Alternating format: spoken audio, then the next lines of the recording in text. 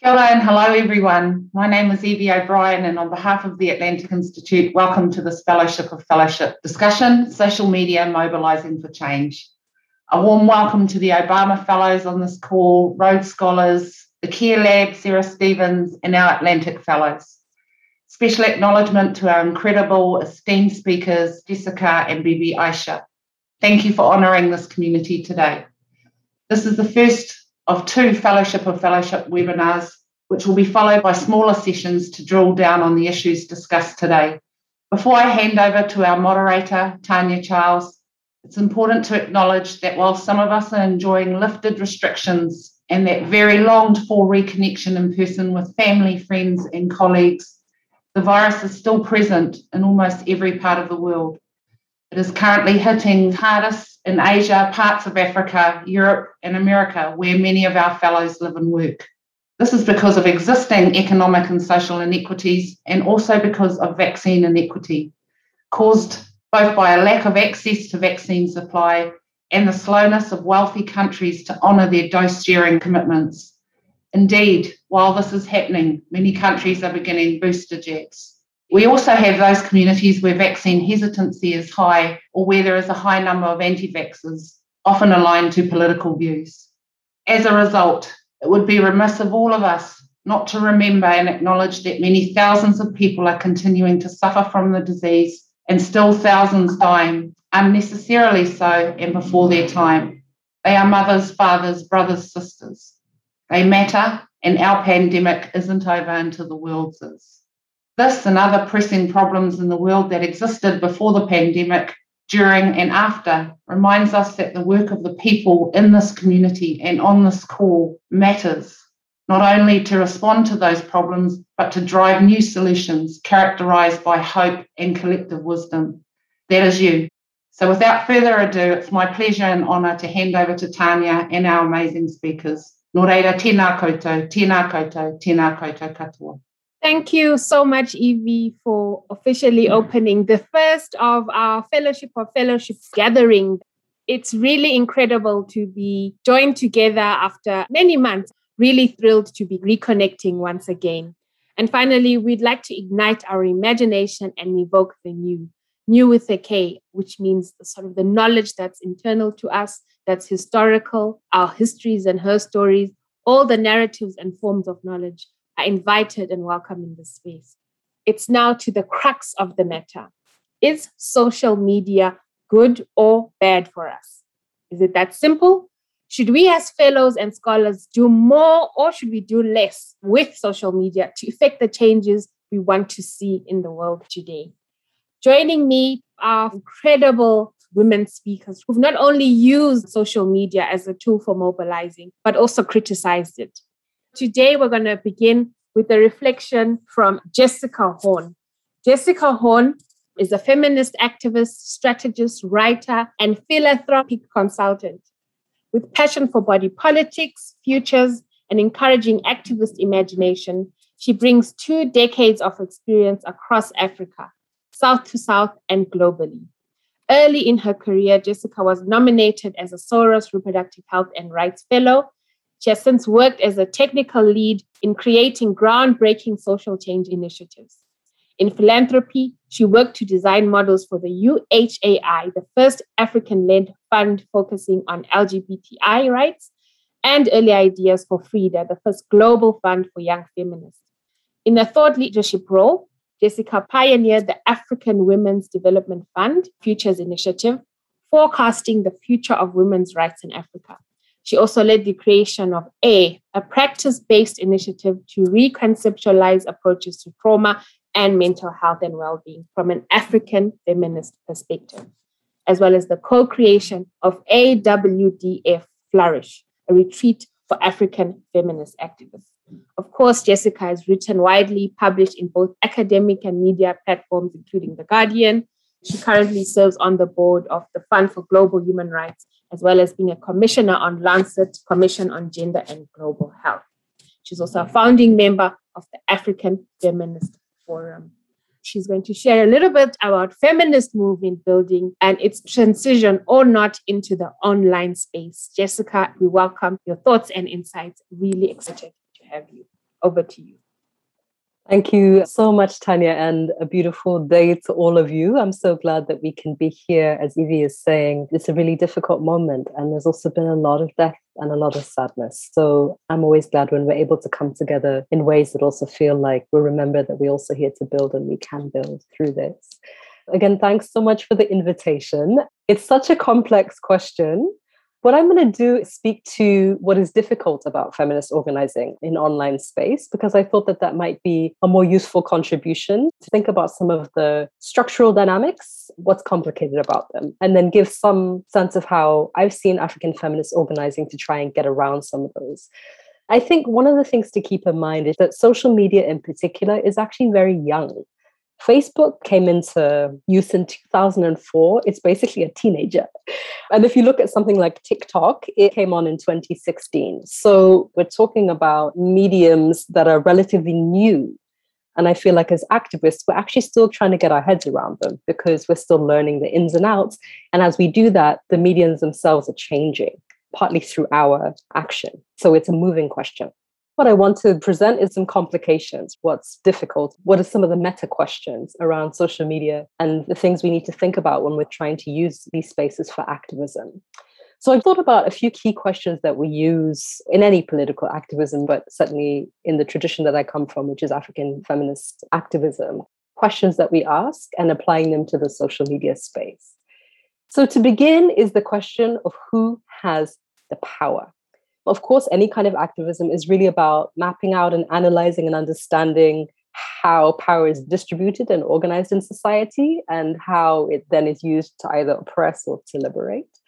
Historically, of course, African feminists have been contending with our own local patriarchies, from the household to the community level, etc., but also largely in a structural way with governments, whether they be colonizing ones or the post-colonial ones that we elect or not. What's interesting about social media is that social media is ultimately commercial real estate. So when we're engaging with it, we have to remember that social media is basically the province of a number of companies. And actually, the social media that most of the world uses is owned by about 5 or 6 companies, most of them situated in Silicon Valley. They present a difficult actor because in real terms, we actually have no authority over them, even as users. We don't really have much of a social contract.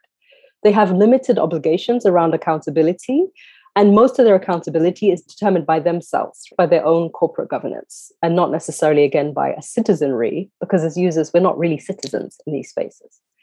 Even as a lobbying force, if you think about it, if every single African feminist decided that they were going to boycott, that we were going to leave Twitter, leave Facebook, leave Instagram, leave TikTok, we're done. In real terms, it probably wouldn't affect the profits of these companies. So how do we enact change or assert power?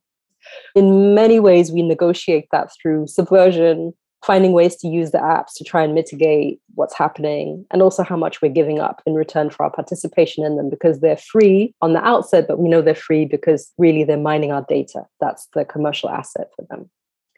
The added layer of complexity is the fact that our governments are also trying to crack the same question. They're also trying to assert their power and authority over these social media platforms. And we've seen that across Africa. We've seen internet bans, especially around elections. We've seen obliging SIM card registration, which is one way of making people trackable.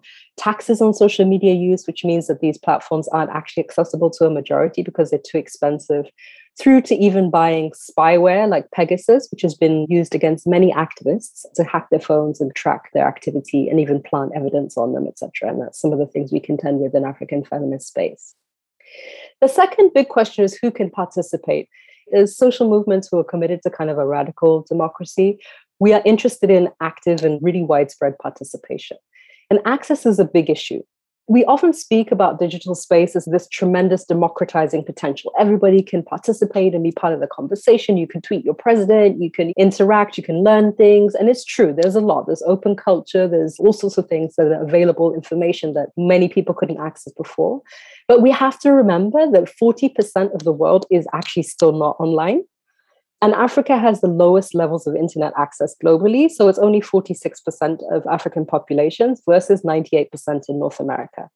We also have the most expensive internet, as you well know, if you're in the African continent. Data is a thing, constantly going to buy airtime. And if you look from rural to urban, there's a huge divide. So only 6% of Africans in rural areas have a computer or internet access at home. And of course, all of this is gendered. On average, women are less likely to have a smartphone or a computer, and then also less likely to be engaging and be able to access. The last thing on this point is language. I appreciated Evie greeting us in Maori, because we have to think about language. So the internet has re-entrenched the colonizing languages of the world. And in general, only about 500 of the 7,000 languages in the world are online. This amazing initiative run by a group of Global South feminists whose knowledge does a lot of work around thinking about how we decolonize the internet, including decolonize the internet's languages. But it is an issue in terms of thinking about this question of participation. I think my final meta point is just this question of who is defining the politics of digital space? Who is defining what we do? Of course, African feminisms are ultimately a proposition about being different selves, how we relate to each other economically, politically, socially, culturally, in ways that are liberating rather than oppressive. It's important to think about that, because when you think about the design of social media space, we have to ask the question, who designed it and with what imagination? In party to a lot of the critique of design that's happening at the moment, Arturo Escobar, a theorist based in the States, who's actually a former teacher of mine, so I've been reading his work, who really makes the argument that design is ontological, meaning that through design, we create new ways of being. And so the values that are held by designers are transmitted through design, and they end up shaping the values of the users and the ways that we interact.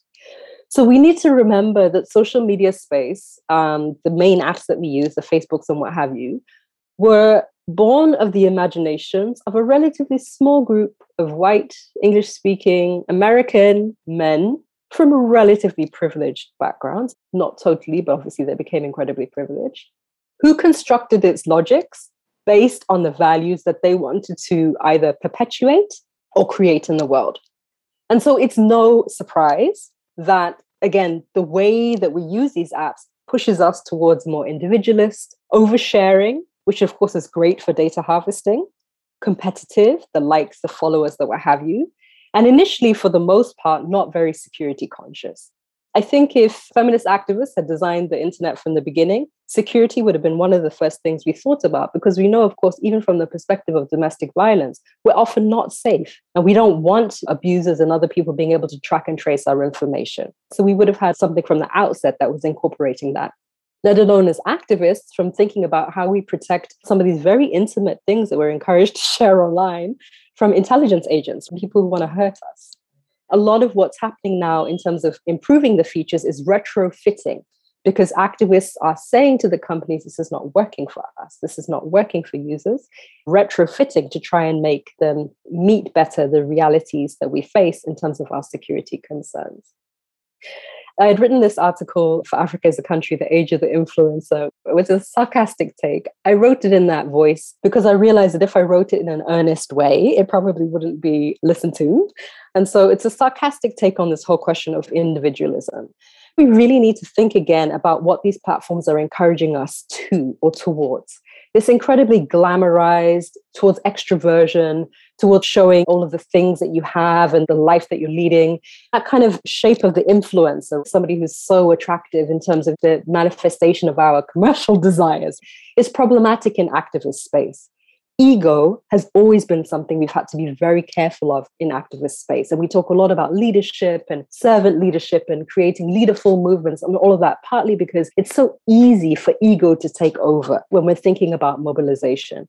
In some respects, in social media space, as much as it actually has enabled broad participation, it's also enabled a certain kind of ego to almost be endorsed. And I think it's something we need to think a little bit about, because in real terms, it means that the so-called foot soldiers are no longer interesting. All we're looking at is snazzy leadership or self-appointed leaders or whoever. That we're not thinking again about how much money it takes to be able to live this influencer life and how that's inaccessible for a majority of African feminists. And so to think about those dynamics. I realize I've created a relatively complex picture in terms of a critique, but at the same time, for those who can access, social media has opened up participation in African feminist organizing, and it's actually intergenerational space, but we see it particularly for people who are otherwise minoritized, have, I think, been able to rally, create community, and gain force. And we see that in queer activism, the whole debate around trans rights and trans solidarity. We have, of course, new actors emerging that are not just NGOs or feminist funds or donors or what have you, but also some of these activist techies, content creators, free radicals, as Jack Key, who now runs Namun, talks about. Interesting things. And also, we've been able to build archives, to find new ways of disseminating African feminist knowledge production, which really has been relatively invisible in the world thus far. It allows for faster transnational organizing. Remember, transnational organizing has always happened. Pan-Africanism is quite a long tradition, but it enables faster transnational organizing. And of course, to close, just to say that we haven't been passive in this. African feminists have absolutely mobilized within Africa, but across the world and across the global South, to really think about what a feminist internet looks like and to really ask the question of how can we create feminist governance of the internet so that, again, these tensions that I laid out in terms of the environment thus far are addressed, and we build a space that doesn't have so many compromises in its structure, and to think again about that imagination. So thanks, and I will hand back to Tanya. Thank you so much, Jessica. So provocative. The many tensions that you raised, the fact that social media has a different logic to traditional, if I can call it that, organizing, where we're always trying to mitigate the ego of the leader. That's what resonated for me. So really appreciate your thoughts. At this juncture, it's my pleasure to introduce our second speaker, Atlantic Fellow for Health Equity South Africa, Bibi Aisha Wadvala, who is an award-winning journalist who believes in the media as an essential pillar of public health. After covering the Arab Spring Revolution in Egypt and Libya, she returned to South Africa with a strengthened resolve to be part of change in the country, to work towards social and economic equity, and to shift the direction of health journalism. She holds a master's in public health, and in her coursework, she was looking at public health and human rights, and that really influenced the trajectory of her career, where she now advocates for health equity and addressing the social and structural determinants of health. She's currently the managing editor at Health E-News, a nonprofit agency dedicated to social justice health journalism. Bibi Aisha has worked across television, radio, and online media, and had a brief stint, she says, in communications for an international NGO in Bangladesh. Previous roles include being a specialist science reporter at ENCA, which is a South African news station, as well as SABC, also in South Africa, as well as a Middle East correspondent at South African FM, current affairs presenter. Her work has appeared in Al Jazeera, The Guardian, British Medical Journal, and several others. And so we are really, really pleased that Bibi Aisha can join us to share about what could be considered a more mainstream medium that has a longer history than the social media platform we're talking about today, to really look at the differences between mainstream media as a change agent versus what we're seeing today on the social media platforms. So over to you, Bibi. Thank you so much for joining us. Thank you, Tanya, for the invite, and good morning, good afternoon, good evening to everyone. So before I start talking, I think I have to mention this caveat. When Tanya invited me to speak on this webinar, I was initially very hesitant because, to be honest, I'm not very active on social media, and I haven't been for about 10 years. Now, that wasn't always the case. I used to be the type of person who was an early adopter of new platforms. And so when Twitter launched, I was definitely one of the first people to sign up amongst the people that I knew and in the newsroom. But now I tend to shun them. And I really am of the opinion that I am way too old for both TikTok and Snapchat. So in 2011, when the Arab Spring started, I was based in Cairo. At that time, I was very vocal on social media and very active in social media. And so as soon as the protests started, I recognized the importance of social media during that pivotal time in history.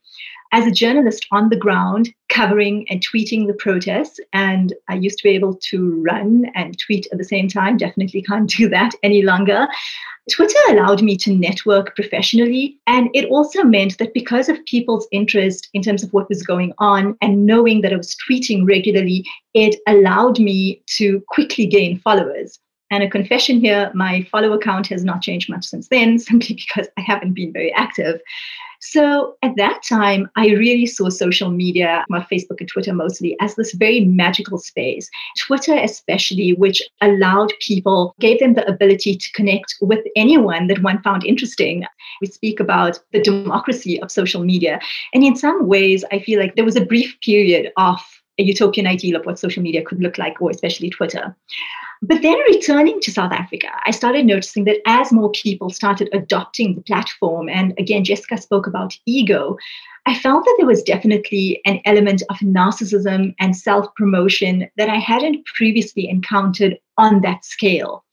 And because I myself was so viscerally uncomfortable with this, because it goes against my own values, I slowly started using it less and less. I found that people I was following, because I was uncomfortable with their self-promotion, I don't actually want to follow them. And then that eventually led to a withdrawal from the platform. But then it also meant that I started to self-censor. Before, as I said, it was talking about the Arab Spring, so I came back to South Africa, was still working at SABC, but in a different medium. I was no longer tweeting about the stories, which was quite unfortunate.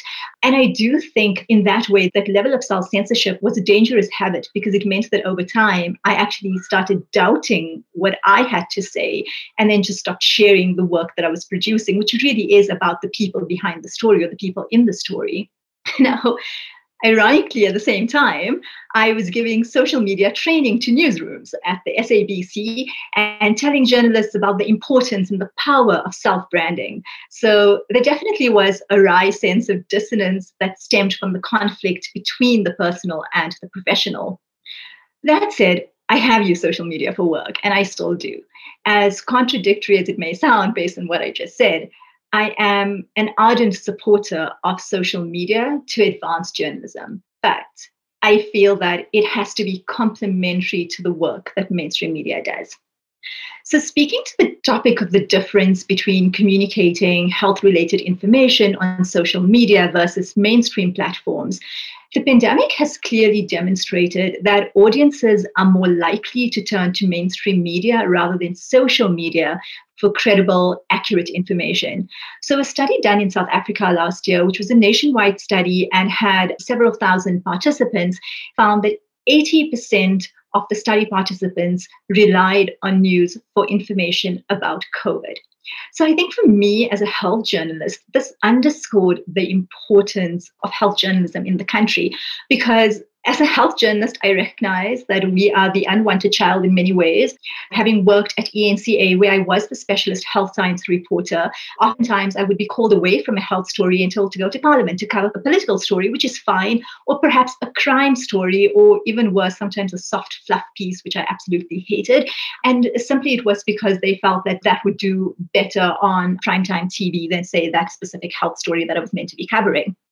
So going back to the study, which found that 80% of people turn to mainstream news for health information, this is also backed up by metrics that show that audiences are more likely to share news content, be it a radio piece, a podcast, a video, or an article. The majority of times it is a video or an article on social media pages rather than standalone content they've come across on social media. Now, this is also backed up by a study done by the World Health Organization, which found that during the pandemic, again, this backs up the South African study, that information-seeking motivations to use mainstream media was stronger than those to use alternative media.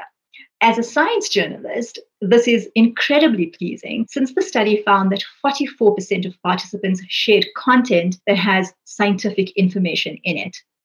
Now, that raises a discussion about the quality of science journalism, which I won't go into now. I know in South Africa, there are very few qualified science journalists.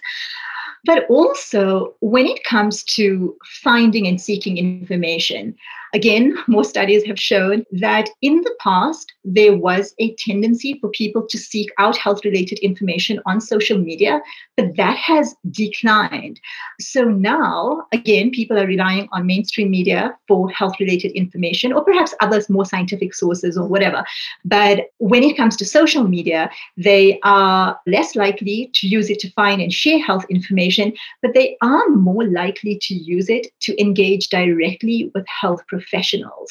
And so we do see that increasingly scientists and health professionals or public health professionals use social media to communicate directly to audiences rather than using the media as a conduit.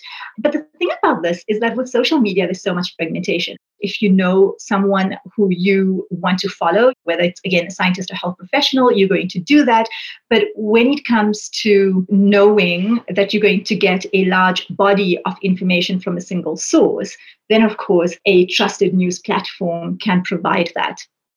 So as a health journalist and having worked in health communications, I've learned that content shared on social media must be complementary to the news content produced on the primary platform.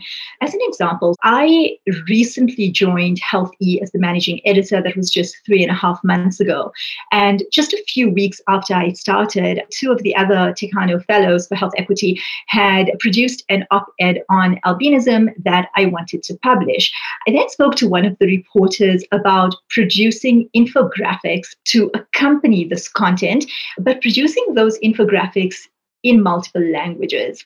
And what we found was, interestingly, that content, the infographic shared in multiple languages, which accompanied the op-ed, had over 100 shares, which may not seem like a large number to most people, but to us that was huge because we didn't see the same for other content or standalone content. So that's one example. But over time, as we've been experimenting with this, we found that this is true for most content. So sharing a link to an article alone won't gain much traction, but producing the right type of social media content to accompany it will. So speaking to the team about this, I was like, we should basically see the social media content as the appetizer and the main journalistic content that's backed up by scientific information and narratives and deeper context as the main meal. I don't see this as either or. And again, social media has to be very complementary to the work that mainstream media produces. I mean about using those social media platforms in a very relevant way, because social media is also about engagement. During a recent Tekano module, a women's health activist who works in the deep rural areas of the Eastern Cape, which is the poorest province in South Africa, mentioned that the women she works with, so young girls, older women, lack access to information. And she says you wouldn't even know that you're in South Africa because people pretty much have no access to information in some of these areas. But also, critically, what she said, and this was so poignant, was that information without engagement is meaningless, especially in journalism. And this is something I've struggled with. When I worked at ENCA, so ENCA is the most watched news in South Africa. The primetime channel had well over 3 million viewers, and then the 24-hour channel had a very invested audience.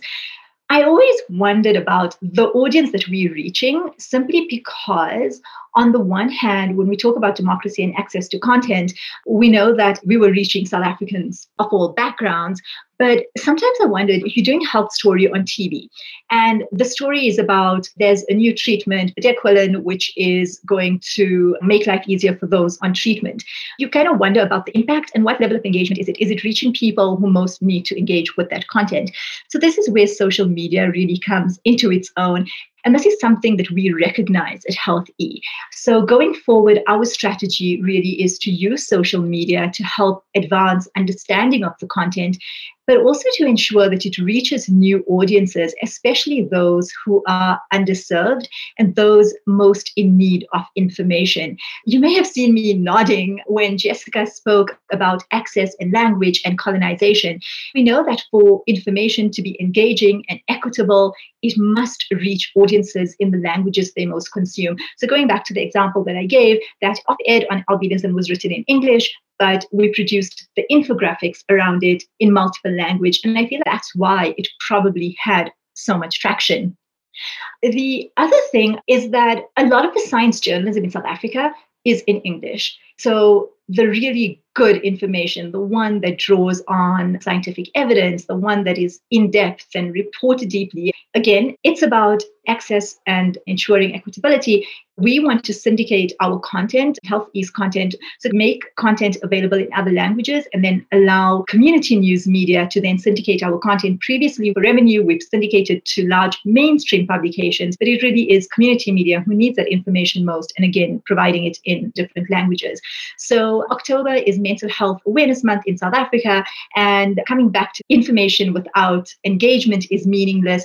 The plan is, and going forward, this will be our strategy for all content, for all major content and campaigns, is to not just produce content on our platform, but to create social media campaigns around that content so that we can increase engagement.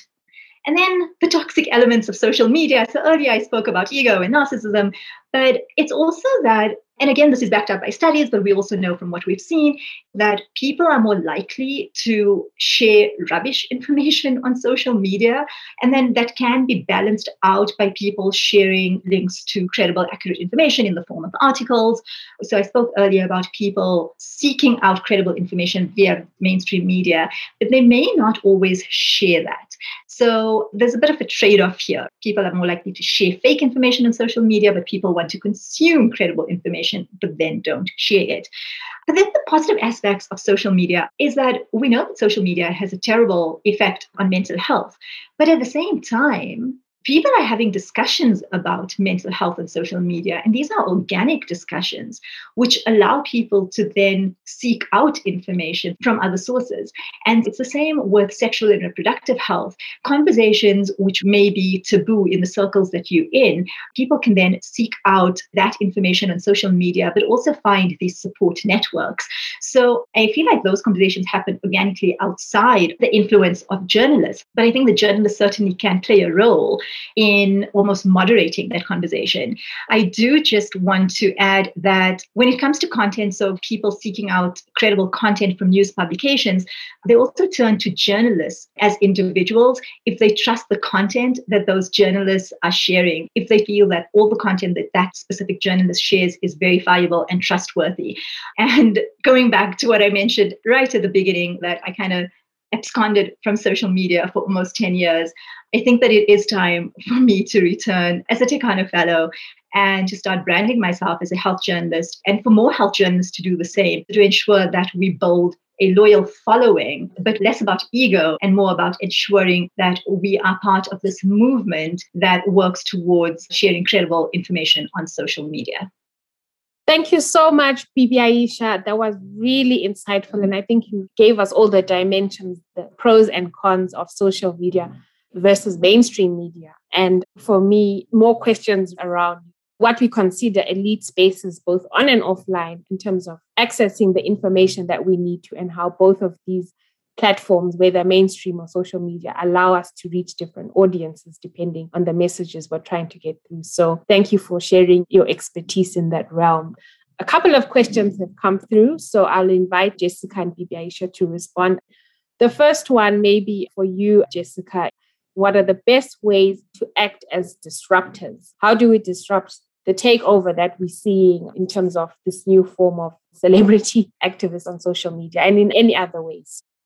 In terms of how to participate and disrupt, I would say a fundamental thing we need to do, which is the fundamental beginning point of all activism, is consciousness raising. So we actually need to do more digital literacy. A lot of us don't know or don't really think about at any depth all of these implications of what we're using. We just use it. And then later on, we realize, or something happens and we're like, oh my gosh, there's this problem here or this problem there. And sometimes it's too late. We've given up too much information. So I think we need to increase activist digital literacy. And there are a lot of great initiatives that have been doing that for a while now, but I think we all need to link into them a bit more and start signal boosting some of what they do. So the Association for Progressive Communications, particularly the Women's Rights Program, has been working for years on this stuff. They launched a Take Back the Tech, which is really thinking about violence against women online, including how we participate in it. So don't forward on those videos and WhatsApp images of people being abused, etc. You're part of the matrix if you do those kinds of questions. So increase digital literacy so we even know what options we have or understand what we're trying to subvert. The second is that we easily go into the big companies and use them as platforms, because it's what we know and because it's the most ubiquitous, which it means it's easier to connect with other people because everybody's on it.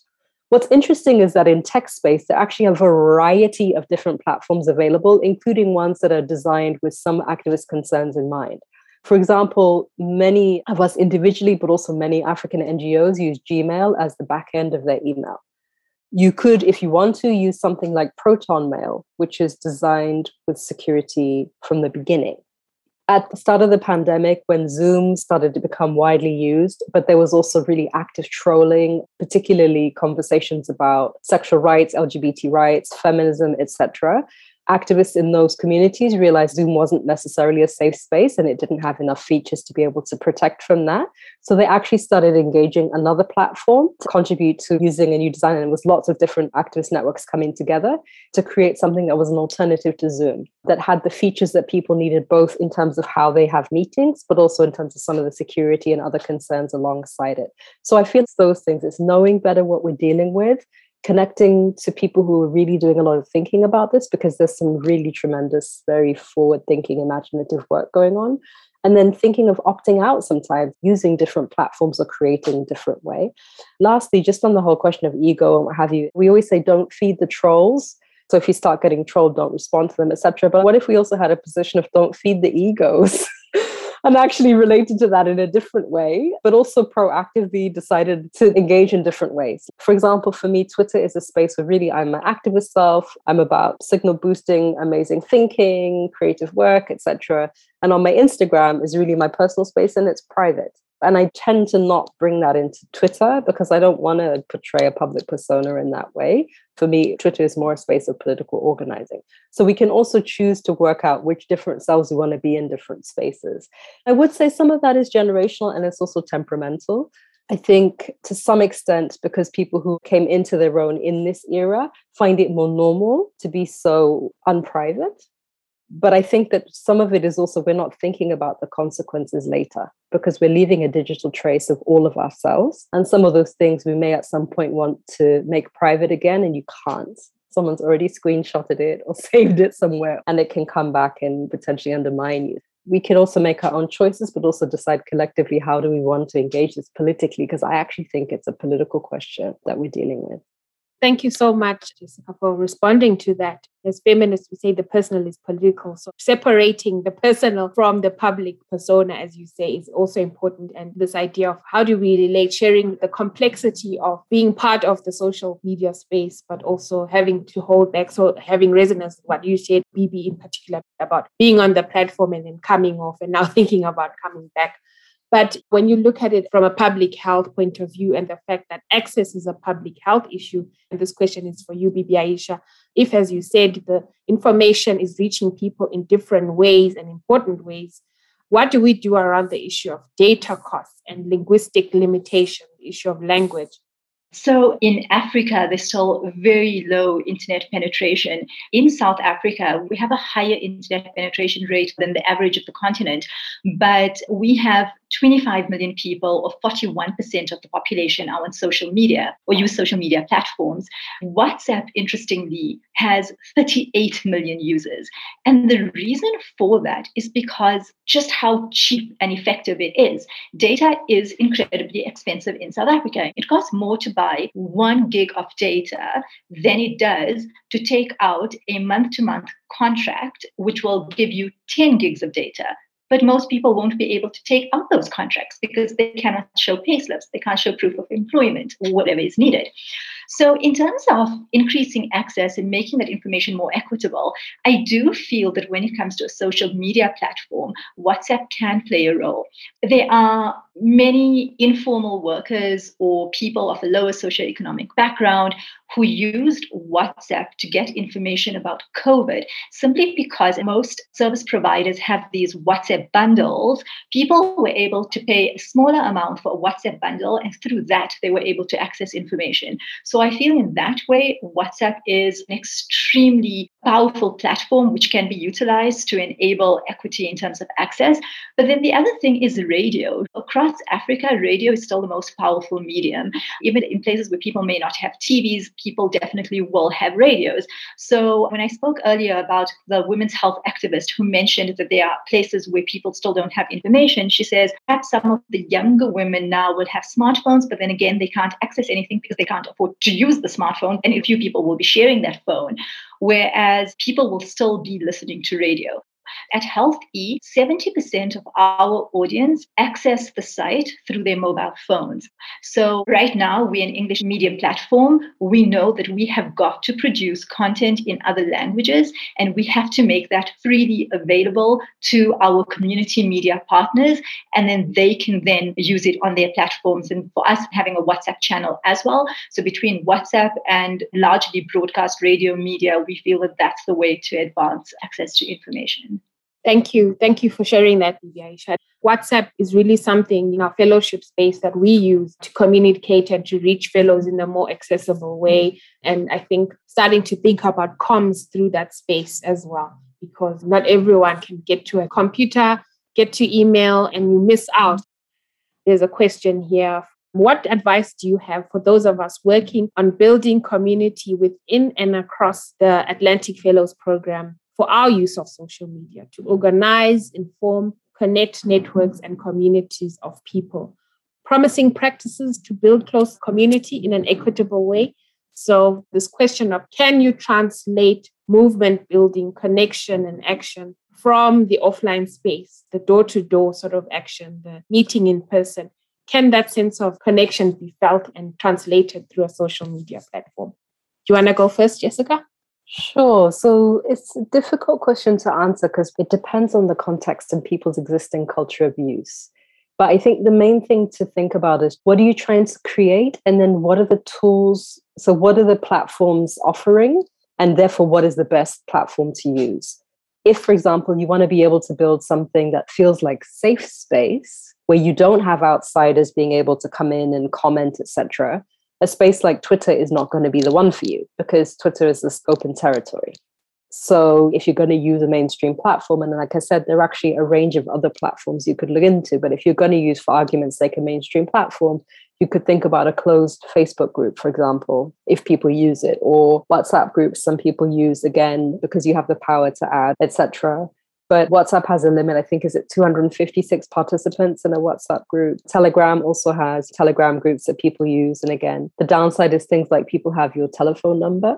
So if you're in a group, you can scroll through and see who the participants are, and then they have your phone number. So there's lots of things that I think are a bit difficult. So you just need to work out, what are you trying to achieve, and what are some of the parameters for what you would consider to be a nourishing community? And then you just look and see what's on offer. What could you use to help create that? And what are the pros and cons of each space? And really think about it a lot from the start. And then also you have to do some education with everybody as well about what you can and can't share, or how you want to use the space, because that's another thing. You're also dealing with independent users who may not follow your rules. So if you say this is private space, but people screenshot, I mean, we've seen that in Twitter, horrible, amongst activists, screenshotting each other's private chats and putting them on Twitter for the world to see. And it can get dramatic. There's so many complications, but you have to sit and think it through from the beginning so that you know the choices you're making. And also, again, speak with people and see what concerns them the most. You could survey the people that you're trying to build with and say, what works best for you? What are you most worried about? What would you ideally want?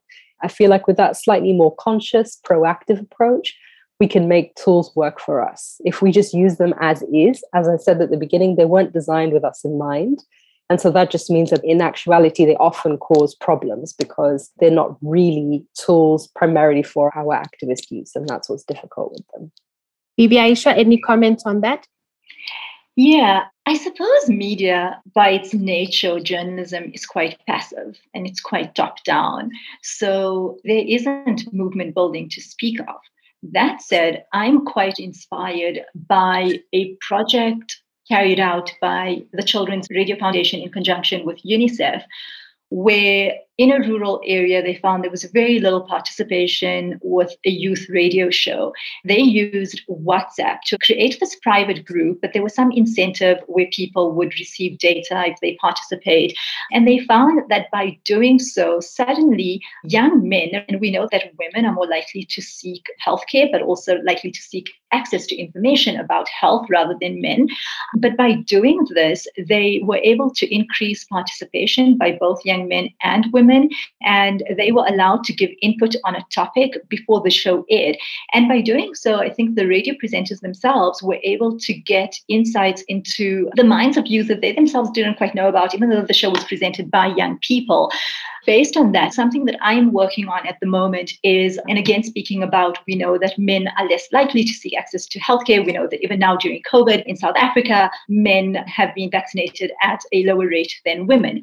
So we're working on a men's health project. And because I want to create this engagement, and because for me that sense of movement building is important, what we're doing is we're reaching out to soccer clubs, we're reaching out to other men's health groups, to Stockwell associations, and communicating directly with men there. So we do have a network of citizen journalists who are based across the country, and they then creating these networks in their own communities, which then feeds into the work that we do, but also allows for engagement and input, because we want to tell their stories with them and not for them or to them.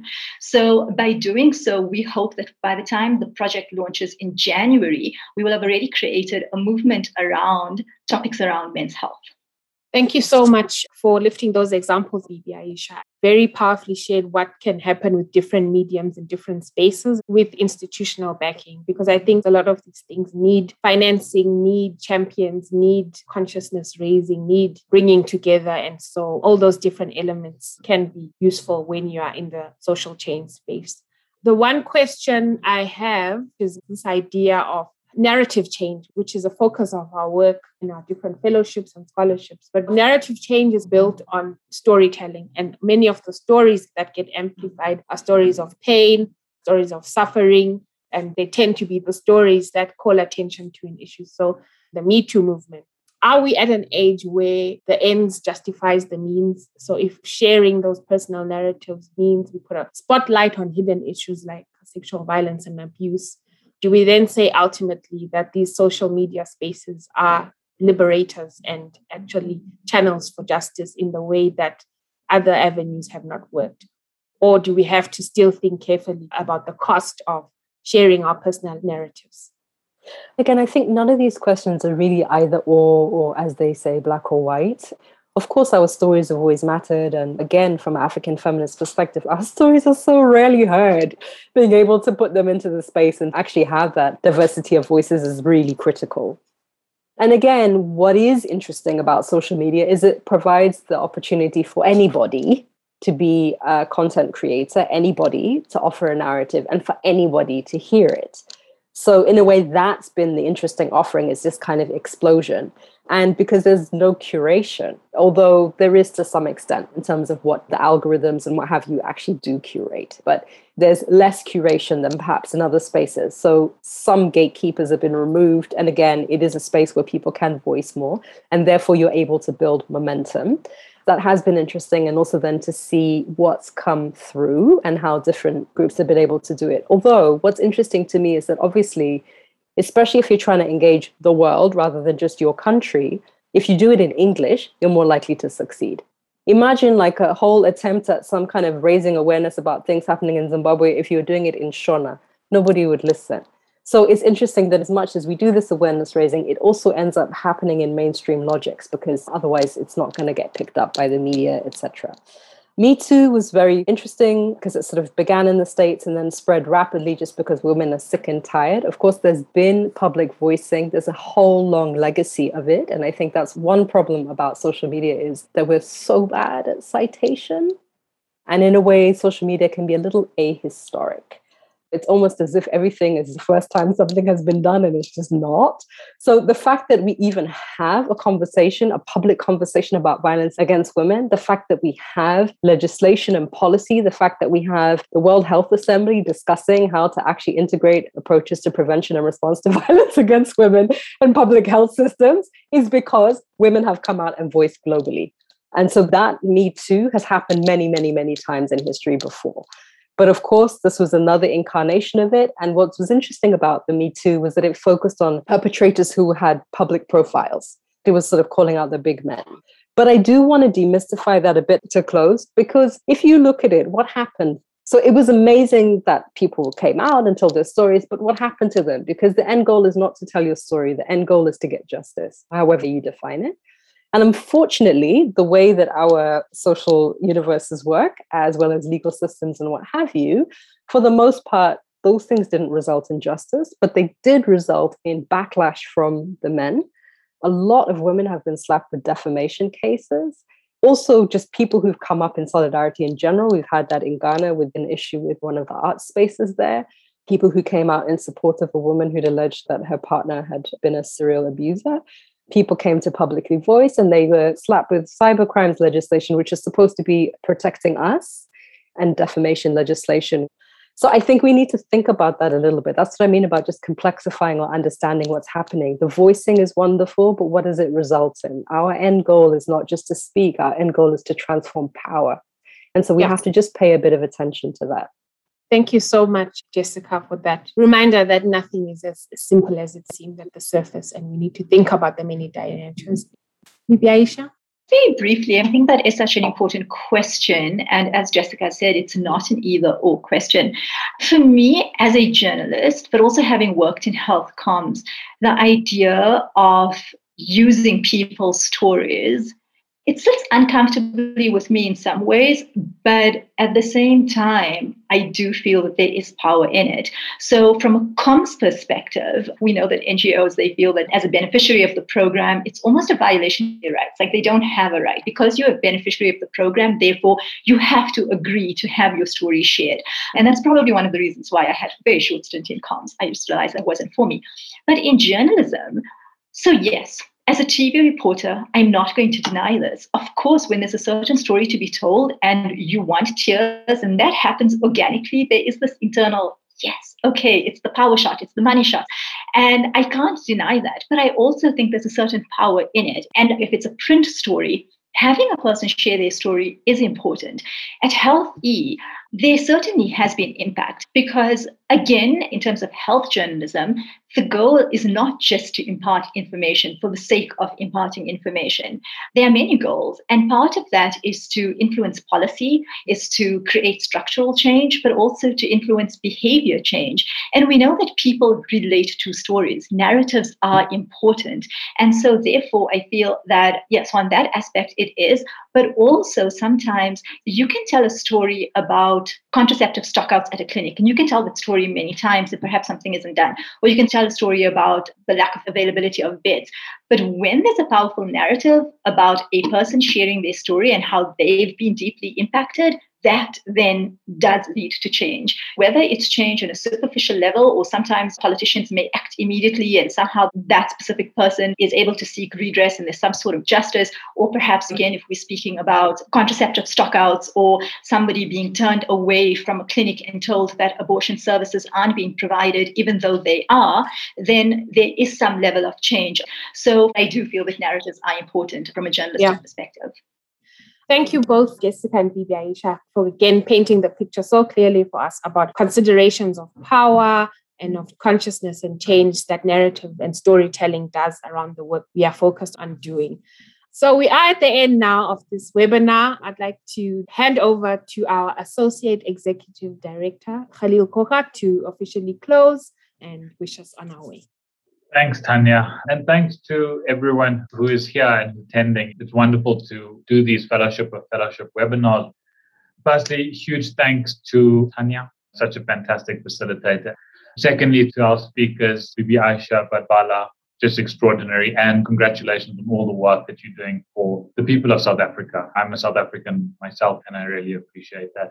And to Jessica, your input was just extraordinary. It's changed the way that I've thought about a whole lot of things. So once again, thanks everyone for being here. And hopefully I'll see everyone at the next one on the 16th of November.